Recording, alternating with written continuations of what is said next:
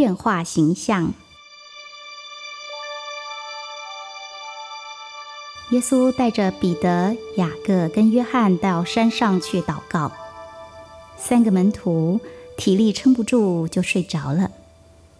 当他们醒过来的时候，看到耶稣的脸变得非常的光亮，衣服变得洁白，闪闪发光。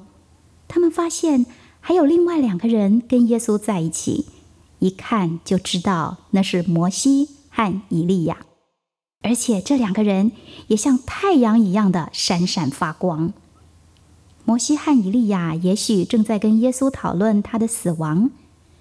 他们快结束的时候，彼得忽然说话了：主啊，真高兴我们都在这里，请让我盖3座亭子来休息，一个给你，一个给摩西，一个给以利亚。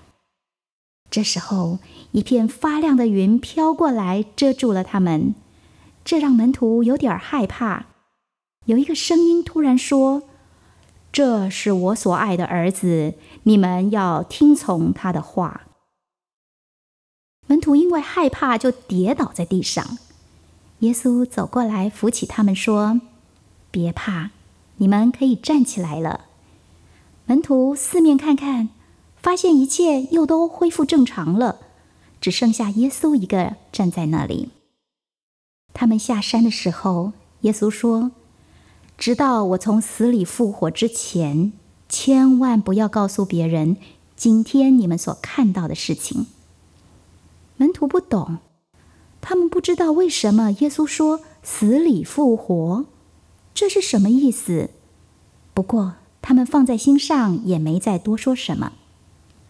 他们从山上回来了，有一个人跑过来跪在耶稣的面前说：主啊，求你怜悯我的独生的儿子，邪灵抓住了他，丢他，有时候把他丢到火里，有时候把他丢到水里，他没有办法说话，还会口吐白沫和抽筋。我来找你的门徒帮过忙了，他们却说没有办法。主啊，如果你可以，拜托你帮帮我。耶稣注意到这位父亲说：如果你可以，他就说，对一个相信的人来说，所有的事情都可能的。那位父亲很激动，就说：主啊，我相信，主啊，请帮助我，我的信心不够。耶稣说：把你的孩子带过来。那个男孩被带到耶稣的面前，当邪灵面对耶稣，就把男孩再一次的摔在地上。那个孩子还在地上打滚，口吐白沫。耶稣就对那位邪灵说：命令你从男孩的身上出来，不准再进入他里面。